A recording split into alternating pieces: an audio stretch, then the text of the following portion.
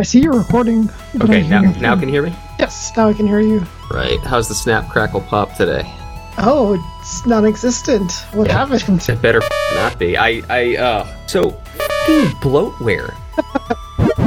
Wait. I think you lost me, though. Did you mention new laptop? Is that what I heard? So, I used to podcast on my Chromebook, and I know you've always given me shit for that, and it was great, it was consistent, it was wonderful. It didn't auto-update and reinstall new bizarre sound services. This is I podcast from my VR laptop. I know, I'm such a bourgeois kid. I have a VR laptop.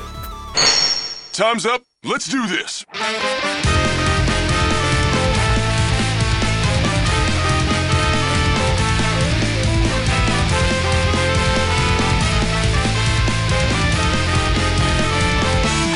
I'm ready. I'm not ready. Welcome, dear listener, to the QQ Cast. Today is Wednesday, December 30th, 2020. We're your hosts, Tom DuPont and Raul Torres. Say hi, Ruby. Hi, Ruby. And this is not a Zelda-themed podcast. I never get tired of making that joke. This, dear listener, is Quest 133. What are some forgotten, direct, good sequels? ? So this criteria is super, super specific because you can go look up online what are some forgotten sequels, like things that you're like, they made a sequel to Patton, and like, yes, and George C. Scott reprised his Oscar-winning role, yes, and it was terrible, yes. There's all sorts of things that you wouldn't even know existed that are forgotten, that are best left forgotten. But I kind of wanted to talk about some things that are fun or awesome in some way that just don't get talked about. Either that was the end of the franchise, or it was, again, there's things that came after it, and so people just don't think about these anymore. But I wanted to be direct number 2, so not, the 5th entry in the Star Wars movies was pretty good. I don't want to be like that. Direct, forgotten, good sequels. I know that sounds super specific, but I've got a list here of at least 3 movies and 4 video games to talk about. So really, forgotten. What do you think? Oh, the forgotten part is throwing me off, because I think what is the definition of forgotten? Because I think that's going to be a good one.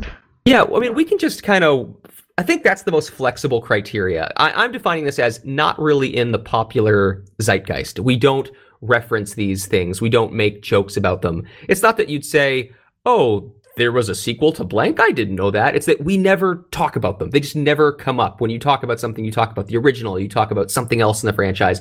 You don't talk about these. So this can be, I think the forgotten part is the most flexible part of the criteria. Okay. Well, cool. So let's start out with, I have a couple of movies, 2 of which, well, the first one, I'll do the first one here. Let's do this. This is a little Christmas themed. And so perfect timing, because we just passed Christmas. We're on our way to the new year.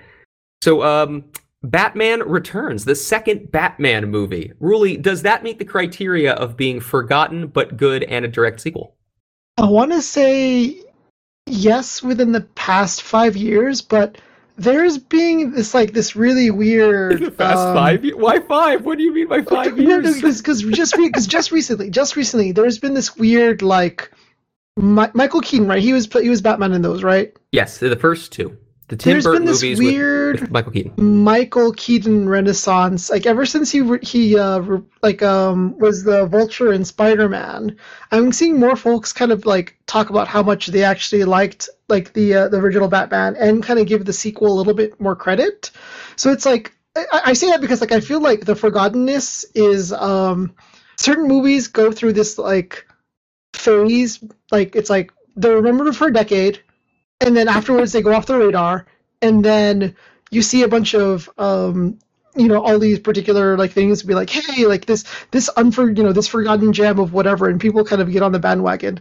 And actually, there was a little comic. I need to see if I find it. It's basically the algorithm for that is you look at the age of a lot of the writers, and then you kind of figure out what was popular when they were 12 years old, and those are going to be prime material for hey, remember this thing that was freaking awesome, but whatever, people forgot about it? Well, it's because it was awesome when you were 12, and it's stuck in your memory. and once they said that, everything clicked, because I've had a theory about that forever. So hearing someone say that as well is pretty good. So I think there's people that were 12 that loved Batman Forever because it was their second Batman. Not forever. And- Not forever. God, not I'm sorry, forever. Forever's the third movie. The Returns. The Returns. It had the Penguin, Danny DeVito Penguin. Yep. It was a Christmas theme. Had Catwoman. It was a good movie. Yep. Michelle Pfeiffer as Catwoman, and when you have top billing like Danny DeVito as the Penguin and Michelle Pfeiffer as Catwoman, everybody also forgets that Christopher Walken was Max Schreck. Honestly, the real villain of the movie. So Christopher Walken doing his best Walken impression. I don't know. Actually, what's funny is Max Schreck's son is in the movie, and so literally that actor is doing a Christopher Walken impression to Christopher Walken in the movie. Yeah, and this kind of tracks, right? Because I would be, how old would I be when this movie came out? Oh shit! What year was this?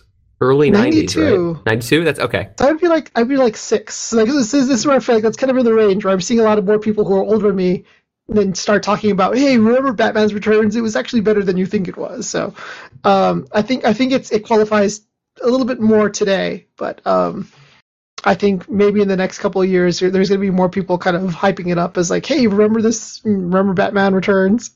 Yeah, you're right about the Keaton Renaissance, and he had like the other. I never actually saw the Birdman movie. If you've seen that, I think now I saw it. That's a whole other segue. I'll say yes, I've seen it. Yeah. I think that the Flashpoint movie. So, God, both the DC and the Marvel Cinematic Universes are doing. There's rumors they're getting ready to do, multiverse crossovers, right? So Spider-Man, It's been confirmed that a bunch of Spider-Man people from like the Sam Raimi trilogy are going to come and show up.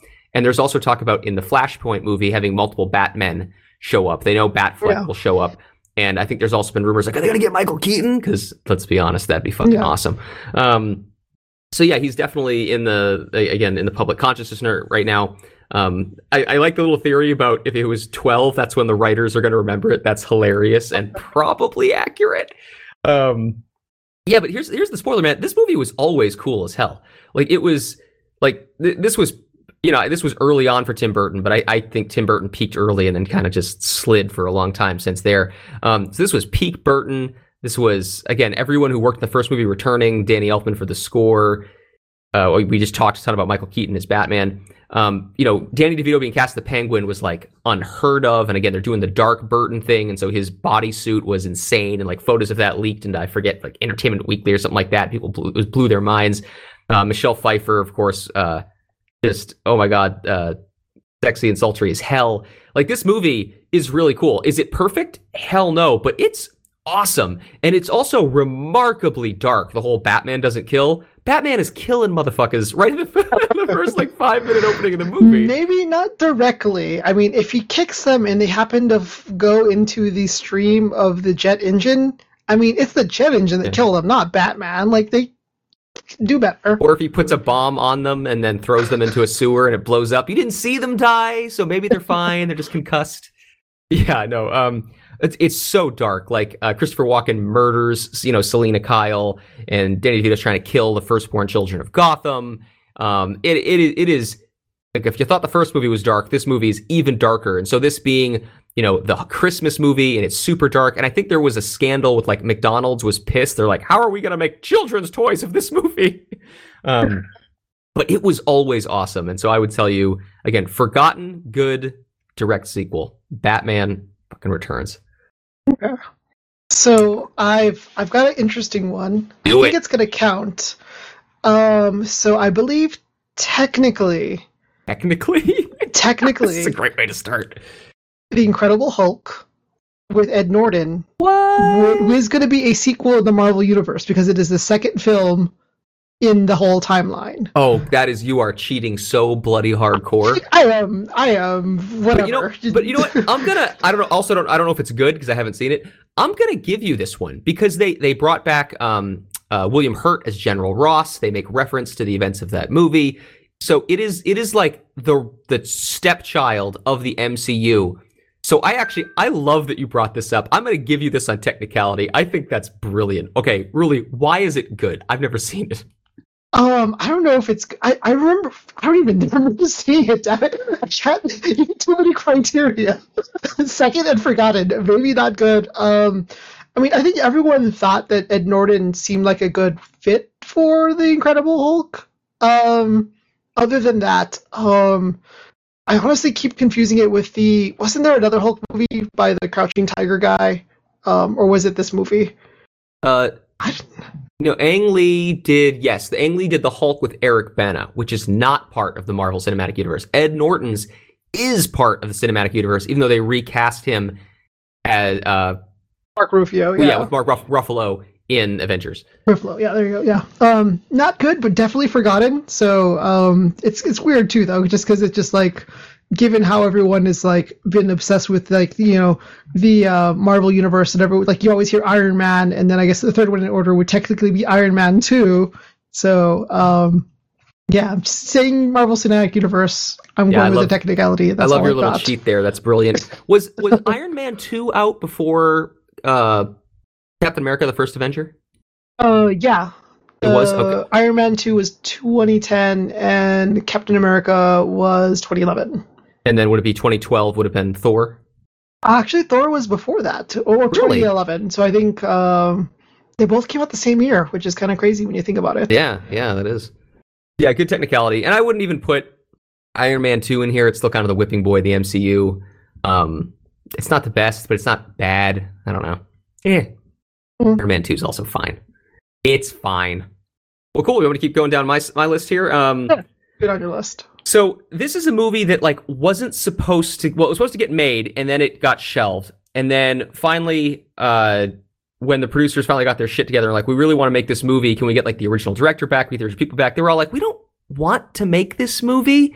And the studio said, look, we'll give you basically free reign. We'll give you a fucking blank check. And you can do whatever you want without tampering. Just go to town and have fun. And they were like, oh, we can do this. I am, of course, referring to Gremlins 2, The New Batch. Oh, that's funny, because I just saw Gremlins the other day with my child, and that was an interesting ride. Oh, really? How'd she like it?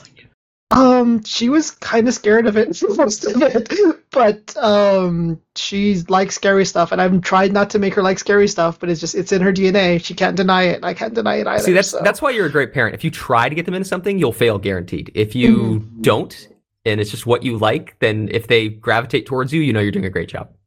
Yeah. So as far as Take Gremlins the compliment, Ruli. Why, thank you.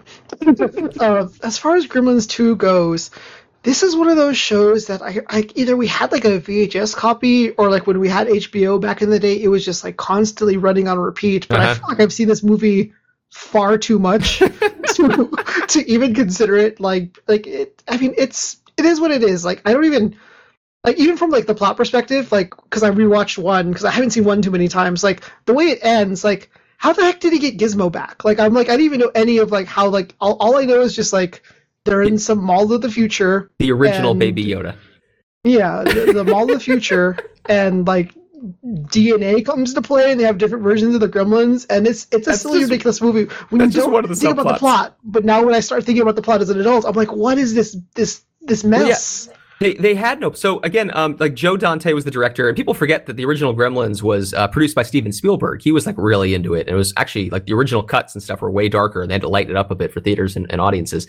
And then like the band broke up. They were like, yeah, we're like, we don't want to make another movie. The studio wasn't interested at first, but Gremlins was so successful, and it sparked like a series of creature features, Creepers, and I forget. I haven't seen most of the other ones, but it just like. It had this like after effect of like all these creature films getting made. And so finally the studio was like, shit, we really want another Gremlins movie. And again, Joe Dante and all the other, like the puppet masters, everybody else, can you guys come back and do another one? They were like, we don't want to. And they're like, look, we'll give you a blank check, go do it. So literally the plot of Gremlins 2 was just created so that the puppeteers and the guys making the movie could come up with as many batshit crazy ideas as they could to shove into the movie. Oh yeah, because that's all I remember from the thing is just the gags. You've got the I don't even know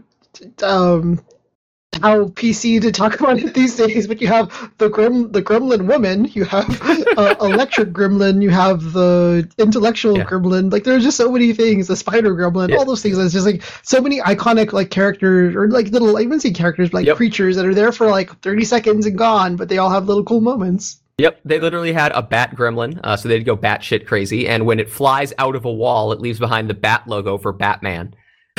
It's insanity. And this is another movie that again, was crazy bizarre, but I think was always awesome and was always fun. And it was never meant to be, again, like the Gremlin sequel. The horror returns. This was like puppeteers and horror people having fucking fun making this movie. I think it was always awesome.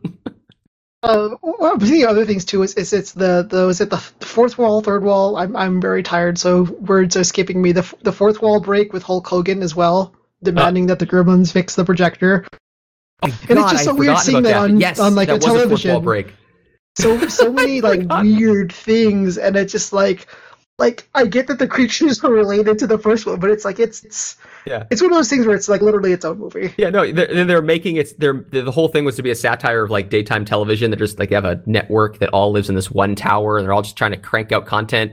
So you have like the Dracula guy is now the wannabe news anchor, and so he's reporting on the Gremlins, and you have the cooking shows, and that's where the Gremlins go. And you're right, there's the fourth wall break where the Gremlins break the projector, and Hulk Hogan yells at them to fix it and put the movie back on. I'd forgotten about that gag. Yeah, Robert Picardo is one of the bosses in it. And the other thing too, because like random YouTube videos I've been watching this year, or I guess even last year, kind of fairly recent to me at least, is like analog horror stuff, which is basically like it's like a weird offshoot of like found footage, but it's just like, hey, here's like these videotapes of like that are oddly scary and stuff. And I mentioned that because like other kind of like nichey thing is like the Doomsday tape, right? That's like supposedly every network has some tape that they're going to play when it's the end of the world, having these things, saying blah blah blah, kiss your family, goodbye, whatever. And that also is in that film too. It just so many like weird like little nichey things all over the place. It's good. Yeah, dude, freaking Gremlins 2, man. Awesome, forgotten second in the series and last, unfortunately. But but I want to dig into one last thing though. When you say forgotten, I remember it quite fondly, and I'm pretty sure other people that talk about it also do. So why do you consider it forgotten? Well, when was the last time you had a conversation about Gremlins fucking 2? When does that come up? Like Red Letter Media makes jokes to Gremlins occasionally, but aside from like obscure YouTube channels, no one references Gremlins 2. Everyone knows Gremlins. We just had we just had Christmas, and people have Christmas Gremlins sweaters. But Gremlins 2 is just not, it's not that it's not remembered fondly, it's just, again, it's just not really remembered much. People know about it, people do love it, but we don't talk about it, we don't reference it. And so that's why I'm calling it forgotten. Like I said, that's the loosest of the criteria, because it's a direct sequel, and I definitely think it's good. And I'd say forgotten only because, again, it's not in the popular zeitgeist. It's not common for us to refer to it. So 1990. So that puts it in a time frame. Yeah, I think a lot of stuff I'm going to talk about is the late 80s, early 90s. So, really, I have a quick mic check question. Do you hear my child crying in the background? I do not, actually. Fantastic. Okay. A good parent right here. Okay, so I'll be honest. I am struggling with meeting all the criteria. So I'm going to throw one that we've talked about. Wing it, bro. And we've made jokes in the past. I feel like it's more so it wants to be forgotten because people just didn't like it and force it out of their memory, not because of anything else. But I'm going to go with Highlander 2 on this one. Oh, see, I wouldn't say good. I would say it meets 2 and 3 criteria, but I wouldn't say good. Go ahead. This is where I also struggle with some of the goodness stuff, because I give it credit for what it's trying to be. It's you still, like, at the end of the day, it's a science fiction movie. When you watch a movie like Highlander, we're from the planet Zeist. When you watch a movie like that, you're watching it for the sword fights and the beheadings. You're not watching it for its intellectual appeal. You're watching it for Michael Ironside hamming it up in every scene. That's what you're watching it for. Yeah, and that's where it's like for me, it's like my definition of good movies is like so all over the place, like critically acclaimed versus like going into a movie knowing what you're getting and getting exactly that, right? So, but that's not what people thought they were getting when Highlander 2 came out. This is a little before our time, but like that's not what people thought they were getting, right? They had like Highlander 1 was this movie about, this guy who lived throughout history, and we're flashing back to world wars, and we're flashing back to, the Scottish Highlands. Then Highlander 2 comes out, and it's like, science fiction dystopia, anyone? Aliens, anyone? Yeah, we're doing this. Yeah, and I guess that's where it's like a difference for me, at least. It's like, I didn't have that anticipation of seeing what this movie was going to be. I already know, the second one, the one with aliens, it's ridiculous. That was already established with me going into it and knowing it, and I think it's good. and people want to force it out of their memory because it's bad. Yep, So. we're going to agree to disagree on this one, bro. I have another one. I can't. I don't. Well, hold on. Let's alternate. Let's alternate. Okay, I'm gonna do my last movie. So my last movie on my list. And dear listener, we don't put excessive research into this. I did pregame a little bit, but if there's others, I don't know. Sorry you missed it. Predator 2. That one's so good though. I know, right? It's good. It's forgotten. It's the second in the series. Predator 2.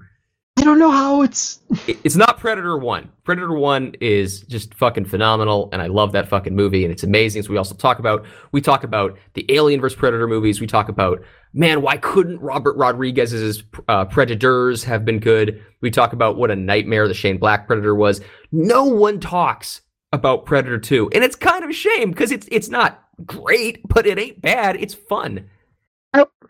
I somewhat disagree on that because it's like there's no direct talking about it, but I feel like it had enough to be like a cultural kind of touchstone type thing where it's just like how much of the Predator kind of jokes and kind of tropes are from one or like built with 1 and 2, right? Because like did he have that little flying disc thing in the second one or in the first one? I don't think he did. No. He only had the disc in the second one. And yeah, you're right, the disc. And I think the disc thing is a kind of a gimmick that is known to be associated with the Predator as like one of his core weapons. Like it's even in the video game and all the other stuff, right? Like I guess I don't know if using the video game is a good reference. He literally only has the shoulder cannon in Predator 1. He has the shoulder cannon, and that's literally it. Yeah. So and the claws on his arm. He has the claws. So you could say there wasn't a lot of, well, maybe a little bit. I don't even know where to go with this. There was a little bit of canon in the first one, and more canon was established in the second one. Where he gets basically the whole James Bondy, all the gadgets and gizmos and everything like that, and it really, really gets expanded out. Different infrared visions. Yeah. Well, no, I love that you use the word canon because that really is. If Predator 2 was responsible for anything, the fucking fan service Easter egg of having the alien skull in the Predator ship is what created the whole AVP franchise. It's great. What created the comics. It's what created the movies. It's what created the video games.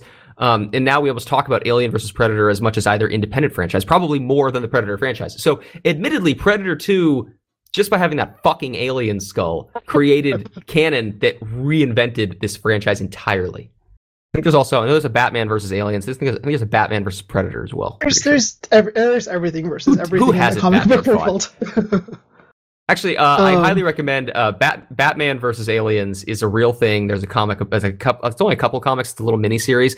And what's his name? Louis Lovehogue, I think. Lynn Cara of Atop the Fourth Wall is a YouTube channel. He did a great review of it. I don't know. Check it out. That's totally worth your time. Batman versus Aliens, Atop the Fourth Wall. Check it out. It's so worth your time.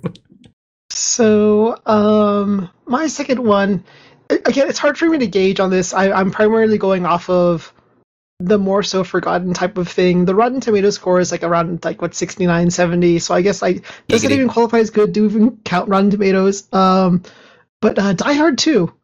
I only hear ever people talk about Die Hard 1 and how the other Die Hard. What's up? That's a good answer.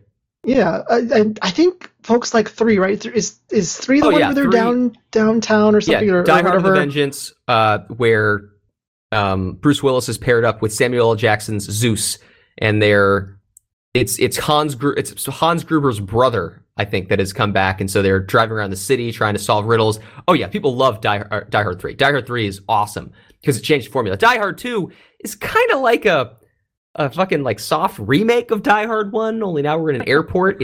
It's not bad at all. It's a fun movie, but it's not nearly as good as Die Hard 1. But no, again, great subject to bring up. Great movie. Oh, good movie. Yeah, there's not even, I'm trying to think of specific things to say about Die Hard 2, and no, my little rant right there said I have nothing else to add.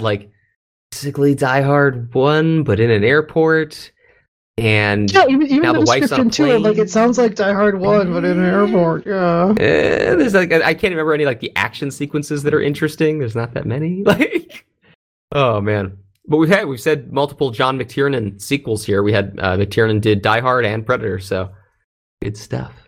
Okay, well, I'm out of movies. That was my movie list. Do you have any more movies? And after this, I just have a couple of video games because I don't have books. I have to enable ads for Rotten Tomatoes to see more stuff. Because again, like it's like the combination of all the things, like Blair Witch 2, kind of thing of like horror circle things. Good. Like, that's it has like, to be good. God hell no. But it's the same thing. Like I'm seeing the same weird renaissance with like that one too. Like it's so weird where it's just like I don't know if it's just like it's like the there's an appeal something if everyone hates it for like this small group of folks to like kind of champion it. Because I've seen that with like a lot with like the Nightmare on Elm Street 2 folks. Like there's like a huge like this is one of the better films of the franchise. Y'all should need to learn to appreciate it type thing. Trying to think of other ones as well. That aren't unblock. Pause on this site. There you go. I will let them show me ads. Because there's a ton of horror movie sequels that you would know so much more about than me. Wasn't like I don't know if it was like Friday the 13th or Halloween. I think it was Halloween. Wasn't the second one they tried to make it like the second or third one they tried to make like an anthology film or something? It was Halloween 3. Okay, and that's where they just abandoned Michael Myers. But you said direct sequel. It is the third. The so I meet the criteria. Again, I don't know the horror series the way you do, so I can't say. Kind of scroll through this list. Hellboy 2. I think a lot of people liked Hellboy, right? I don't know. Maybe. Yeah, well, Guillermo del Toro never got to make his third movie in that trilogy, and I think everyone agrees Hellboy 2 is better than Hellboy 1. But not that, I mean, Hellboy 1 was fun, but Hellboy 2, I think people consider it to be even better. But yeah, that little mini-series has dropped out of, again, people's consciousness. We had the reboot recently with what's the actor's name from Stranger Things? Horrible. Oh, I mean, I wanted to see it, but I just saw all the reviews for bad. Yeah, I have no time. I didn't see it either. Let me keep going on this list. I wonder, do you think Mad Max 2 would kind of qualify? Because I feel like everyone talks about Mad Max. It kind of establishes a trope. Beyond Thunderdome, and then the latest one kind of get a lot of talk about it. But 2 is just kind of there, the Road Warrior. Well, but that's the thing. The Road Warrior, which was interesting in that, like, and it was released under different names in different regions. But like, the Road Warrior was the second Mad Max movie, and I think everyone until Fury Road considered that to be like the best Mad Max movie. So I wouldn't have put it in the forgotten category. Is it a sequel? Yes. Is it fucking awesome? Fuck yes. But I wouldn't have called it forgotten, because I think when people talked about the Mad Max series, I actually think people talked more about the Road Warrior than the original Mad Max. They just called it Mad Max, which is an interesting phenomenon. Which one is the Thunderdome one? Thunderdome's the third movie, and that is because I feel like that's the one that everyone talks about more. Because the Thunderdome, come on, how many tropes does that one establish? Yeah. It's just the post-apocalyptic gladiatorial battle type thing that's like been done so many times in so many different ways. I feel like that's the one that folks remember the most, and like the one that established it, right? But like 2 is just like tell me something about 2 that happens there, right? It's just like what's an iconic thing about it? I can tell you all about 2. I love the Road Warrior. You're kind of right in that is like the Beyond Thunderdome is the tropey, everybody makes fun of it. And it's actually kind of akin to, we started this by talking about Batman Returns, and people make fun of the Schumacher movies because they're so over the top and so campy. And so even though they're not great movies, they're memorable in their, kind of bizarre stuff that Schumacher was trying to do. And I think you can almost look at Beyond Thunderdome that way, that when we talk about Mad Max, people usually talk about Mad Max and actually refer to the Road Warrior, not the first movie. But then part 3, Beyond Thunderdome, being what it was, is so weird and crazy that we actually make fun of it. It has outlived its predecessors almost through infamy. Not necessarily that it's bad, but like it's really, again, it's a bizarre phenomena. I think I have one more, but I have to let me see what the ratings are. 39. It's, again, this is hard because like I loved this movie. To me, it was good. To me, it was awesome because it explores the world and has like a lot of silly gags and it's fun. You've got a spy thing. You've got a Bruce Campbell cameo. It's good.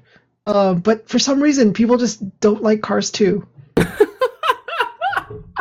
It's so good. I didn't see that coming. I haven't seen it. I don't know. I haven't seen any of the Cars Lightning movies. McQueen is like trying to be a spy and all this other stuff, and they explore the. This one? Why is Toy Story? But I guess this is one of the other like first sequels or early sequels for the Pixar universe.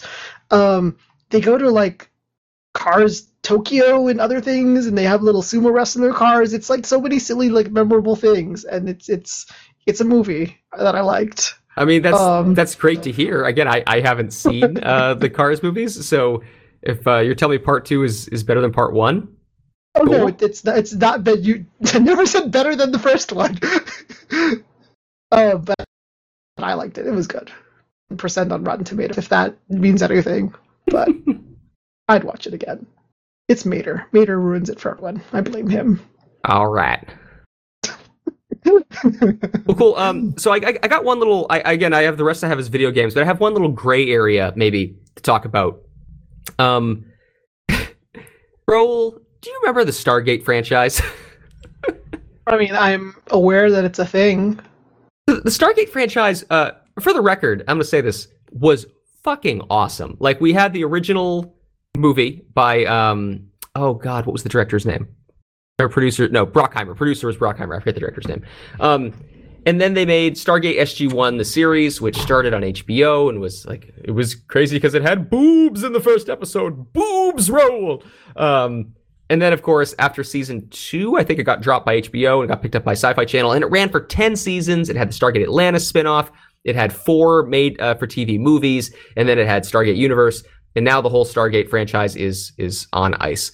And no one talks about Stargate anymore. I don't think it ever, like, Stargate never again broke into the popular zeitgeist the way that Star Trek did, or Star Wars, or X-Files, or anything of the sort. But it was a great set of sci-fi shows.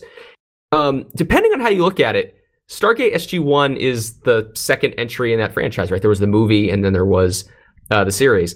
But I don't know, like, whether you're talking about SG-1 or Atlantis, no one talks about Stargate anymore. It is so sad that it is a completely, for having been as huge as it was and having multiple series run for, like, again, a decade, no one talks about it anymore. It is an absolutely forgotten franchise with forgotten entries, whether that's the second sequel being SG-1 or the sequel to the TV show being Atlantis.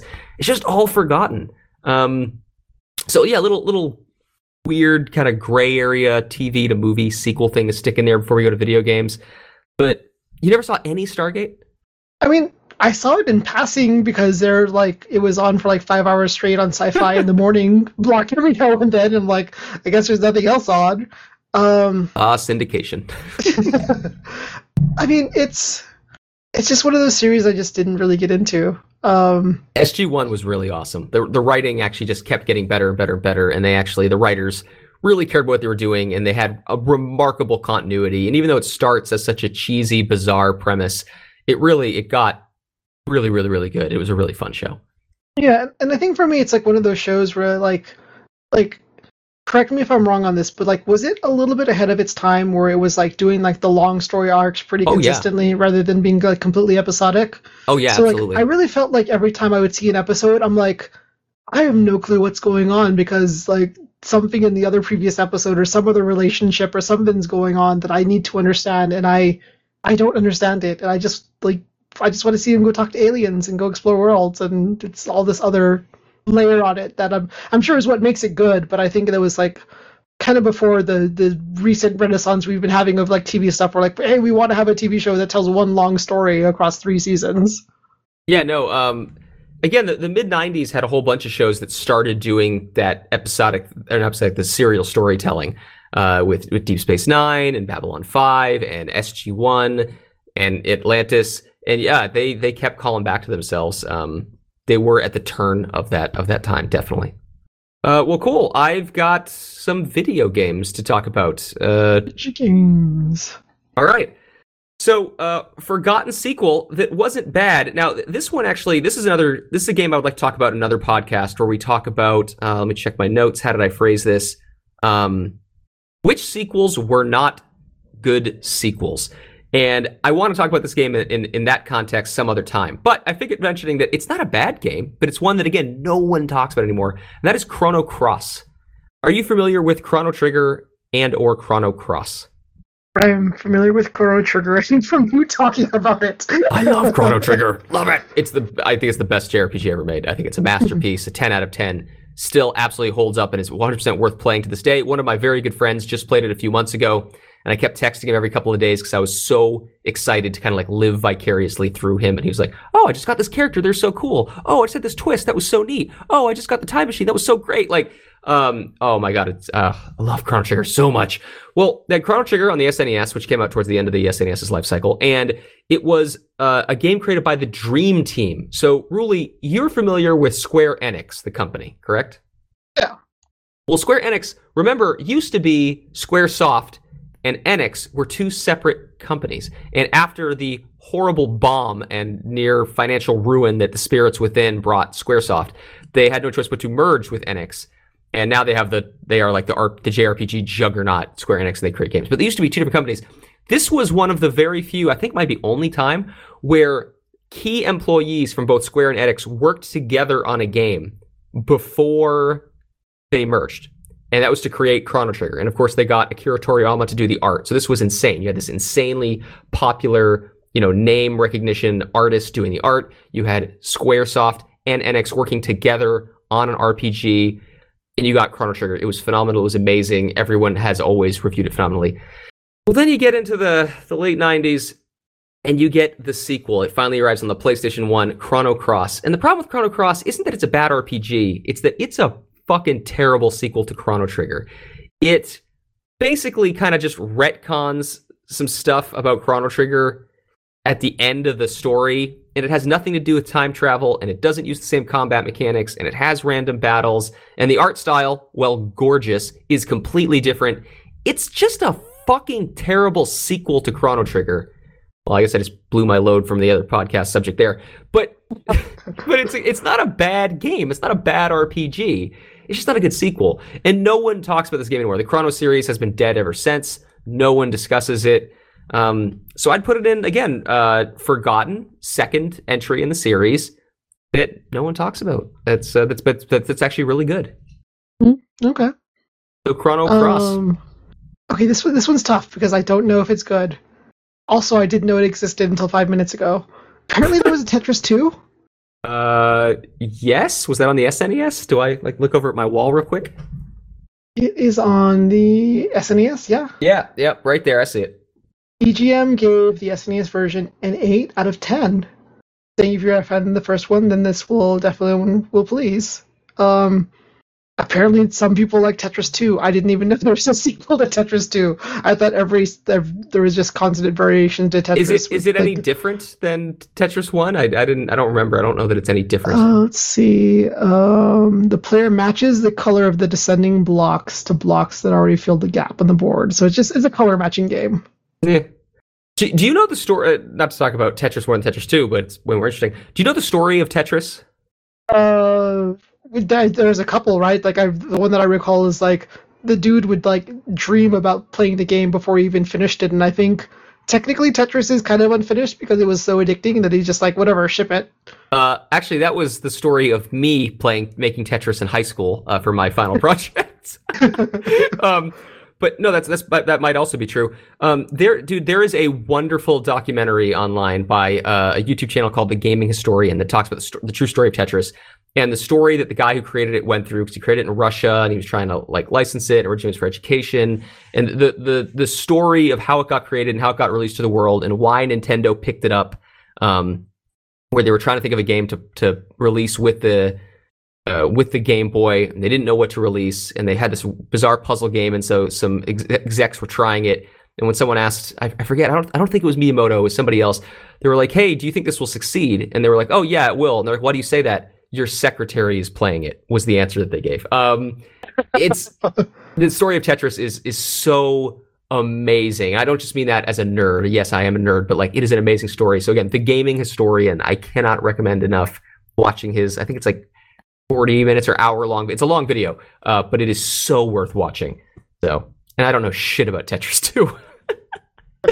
I know that I own it and it's on my wall back there, and I didn't know that until you said it.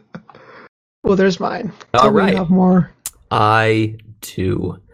So, so the next games I'm going to get into here, I'm going to talk about two different games that, this is the era of gaming in the 80s that was weird. Companies didn't know how to make sequels yet.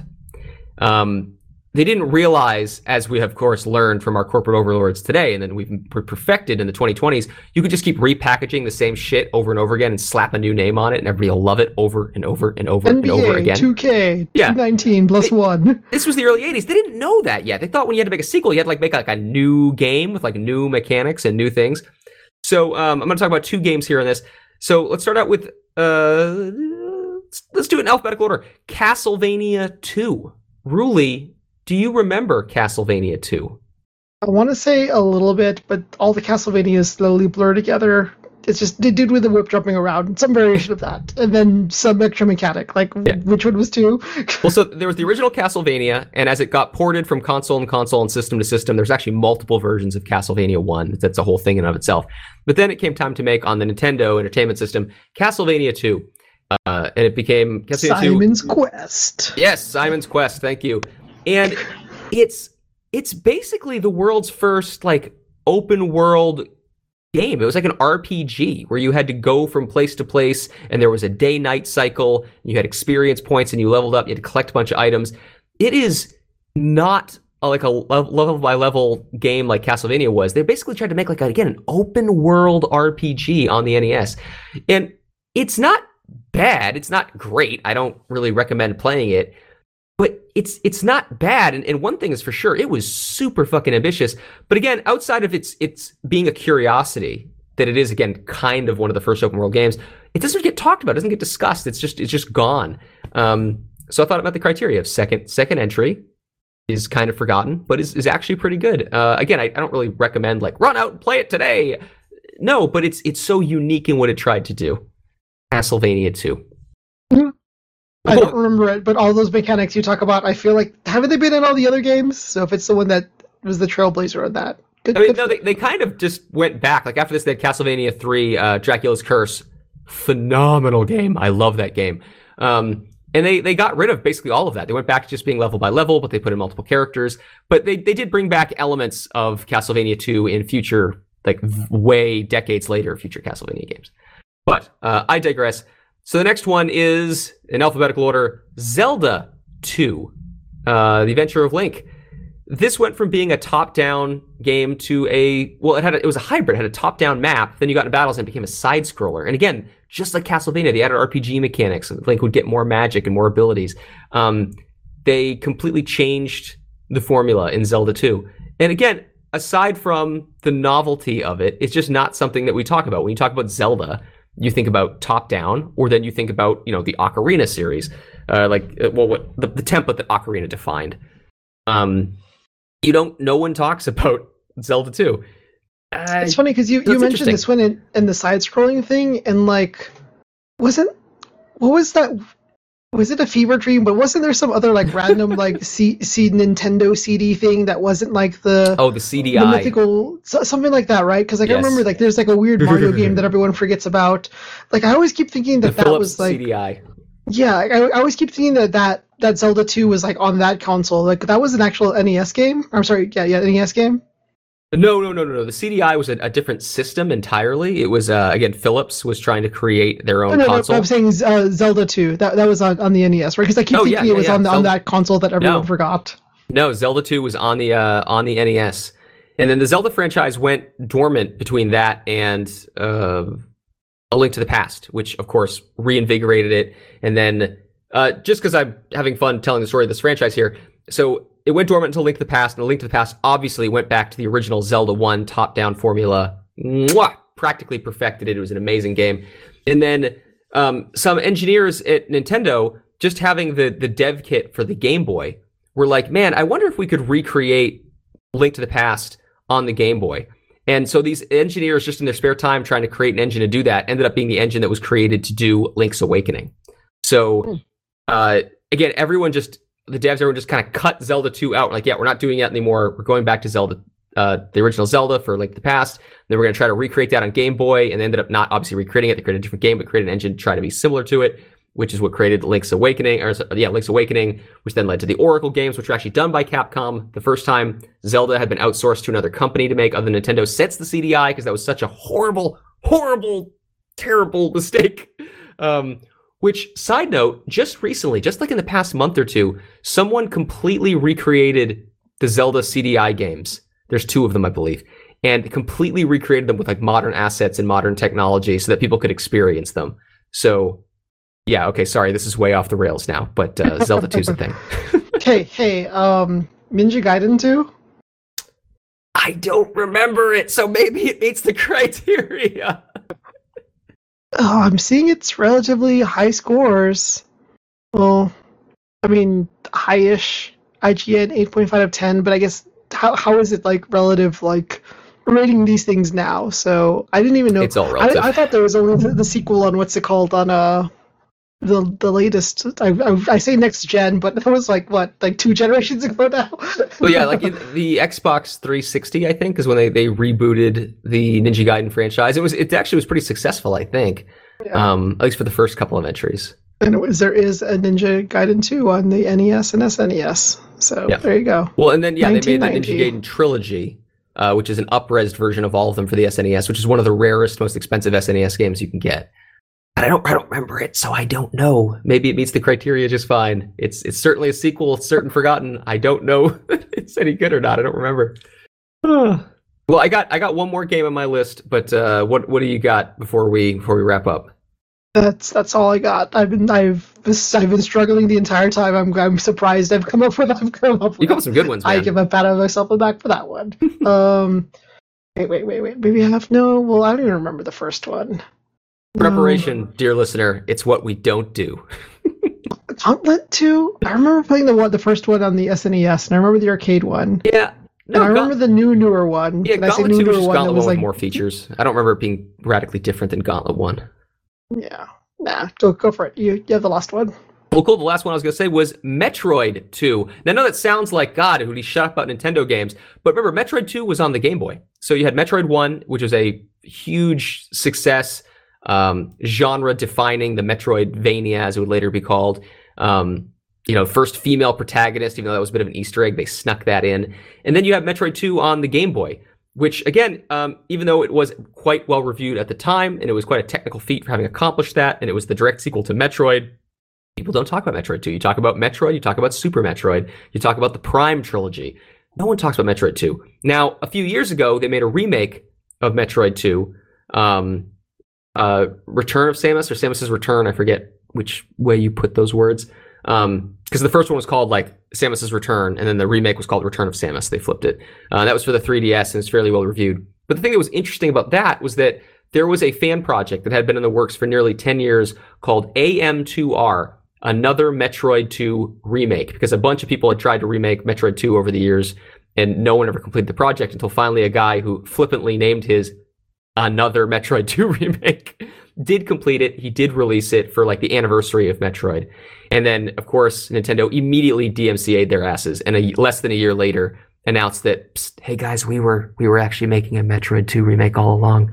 So there's AM2R, there's the 3DS remake, but outside of that little spike of time where we were getting a remake, Metroid 2 is a forgotten game, but it's not a bad game. Again, I wouldn't recommend you run out and play it. It is a Game Boy game. It is absolutely a product of its time. It is limited. It's like Iron Man 2 or 3, whatever it is. I'm limited by the technology of my time. It's very much that. Metroid 2. I didn't play it on the Game Boy, and then I recall you actually mentioned it was coming out, and I remember it was like one of the last physical copy things that I bought for the new updated 3DS. The new 3DS. And I was excited about it, and I think it was just like a bad timing. I think that's like when I was, moving somewhere or something like that. And then like I think when that came out too, like probably like weeks or months later, I think they said that the 3DS was dead or something. There was some news that basically saying like 3DS stuff is going nowhere. Well, to be very clear, Nintendo never declared the 3DS dead until like 2 years into the Switch's life. So even though Metroid was one of the very last games to be released, it was released after the Switch. Nintendo was still hedging its bets. They were not willing to say, oh, the Switch is the successor to both our handheld lines and our home line, because they needed to make sure it was going to be successful. So when they released the Switch, even though people immediately asked, does this mean the 3DS is dead? Is this the sequel to 3DS? Nintendo was like, no, it is not. And they still were releasing AAA games like Samus Returns to make sure that people knew the 3DS line was still alive. But I'm pretty sure that was the last first-party major title they released for it. Yeah, and I get what you're saying by like not officially saying it was dead, but like I think like looking at like projected games, I think like the last one that I was super hyped about on the Game Boy was like I wouldn't even consider it a port, but like they had Smash Brothers on the DS, and I thought that was pretty rad. That was not the big deal. Yeah, that was a big deal. And then that when the Metroid came out, and then after that it was just like a wasteland of like even like news things were just basically like saying like there's no new games coming out. What should we think of this? Yep. There's this other console, so like it did have a very long ending where there was this major drought. Again, like after Metroid, I don't think another major first party title came out, even though they never stopped. Any of them. Yeah, they only stopped manufacturing like last year, I think. So there was a very long period of time where Nintendo's like, no, it's fine, guys. We haven't killed it yet, but they weren't doing anything. But to be fair, it was selling like fucking crazy. Why would they kill it? I think it was the I forget the name of the little grindy things. What is basically like your daily check-ins for like whenever you Street Pass. That was the thing. Street Pass was such a cool thing. Like that was really cool. I was so happy like because I was living near an area that had like tons of people always having their Street Pass on, so like I would check it every day. And I think they were closing Street Pass or something like that. And once I heard that, I'm like, I'm done with this thing. Like this beautiful little console is never going to get used again. So, yeah. Metroid 2. That is my Metroid 2 story. There you go. It's by my Well, cool. There you go. There's the answer to the question, dear listener. What is some forgotten great direct sequels? Whew. A little bit of a mouthful. Well, really, thanks. I had thought that our last episode would be the last one for the year. I'm super excited we got to talk about this one.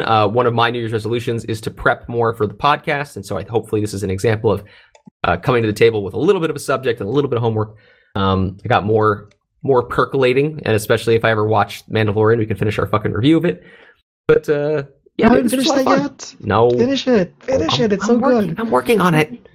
Don't say it's good. Spoiler. I'm gonna have to edit that out. Now people are gonna know that you liked it. I mean, I said it's good. I like it is two different things. Potential things in the future. So like I actually had like some downtime and I actually caught up on a bunch of stuff. I'm actually surprised. I saw the Spy, I would call it Spy Kids Shark Girl sequel, whatever. Basically Robert Rodriguez thing. I only know that exists. I don't know anything about it. We can be heroes. It's like, well, minor spoiler, Robert Rodriguez, if he does anything, I'm going to be there no matter what it is. And as much as that infuriates me, I'm going to be there no matter what it is. Were you there for his recent GIF that broke the internet? Oh, yeah. No, I think I saw that before you even mentioned it. Oh, God, it was so good. But yeah, so We Can Be Heroes. I saw Soul. I saw Tenet. Jesus. What else did I see? I think that was about it. I should be watching Tenet tomorrow. That is like a massive increase from what I've seen. So yeah, maybe we can get Zach in on the Tenet train. But we'll see how that goes. I think there's a couple of things we can talk about there. Yeah, finish Mando. All right, I'm working on it. And again, hopefully I'm also working on Tenet, so we'll see. So dear listener, we'll return with some QQ reviews, probably, hopefully, we'll find out. Either way, we'll return in 2021. Ruli, thanks again, man. Thank you, Tom. All right, and until next time, dear listener, QQ! That second Q was the sequel to the first Q, but people don't forget it. I think it cut out for you. I think you have your voice picture thing is just you got to say it deeper. I didn't hear it. All right, dear listener, QQ. There you go. That works. Oh yeah, baby. Oh yeah. Okay, now you have to stop. I'm cutting it now. I'm sorry. It's just too much.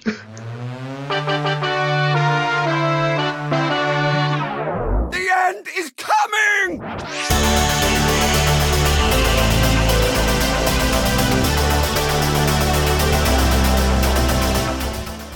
Hey dear listener, thank you so very much for joining us. If you like what you hear, check out our website at qq-cast.com. We We have multiple types of podcasts, quests, news, reviews, and our Choose Your Own Adventure podcast, The QQ Adventure. That website again is qq-cast.com. Now please remember that all views and opinions expressed on the podcast are representative solely of the person expressing them, not of their friends and family, not of their coworkers or co-hosts, and certainly not of their employers, past, present, or future. Again, thank you for joining us, and thank you for respecting our individuality.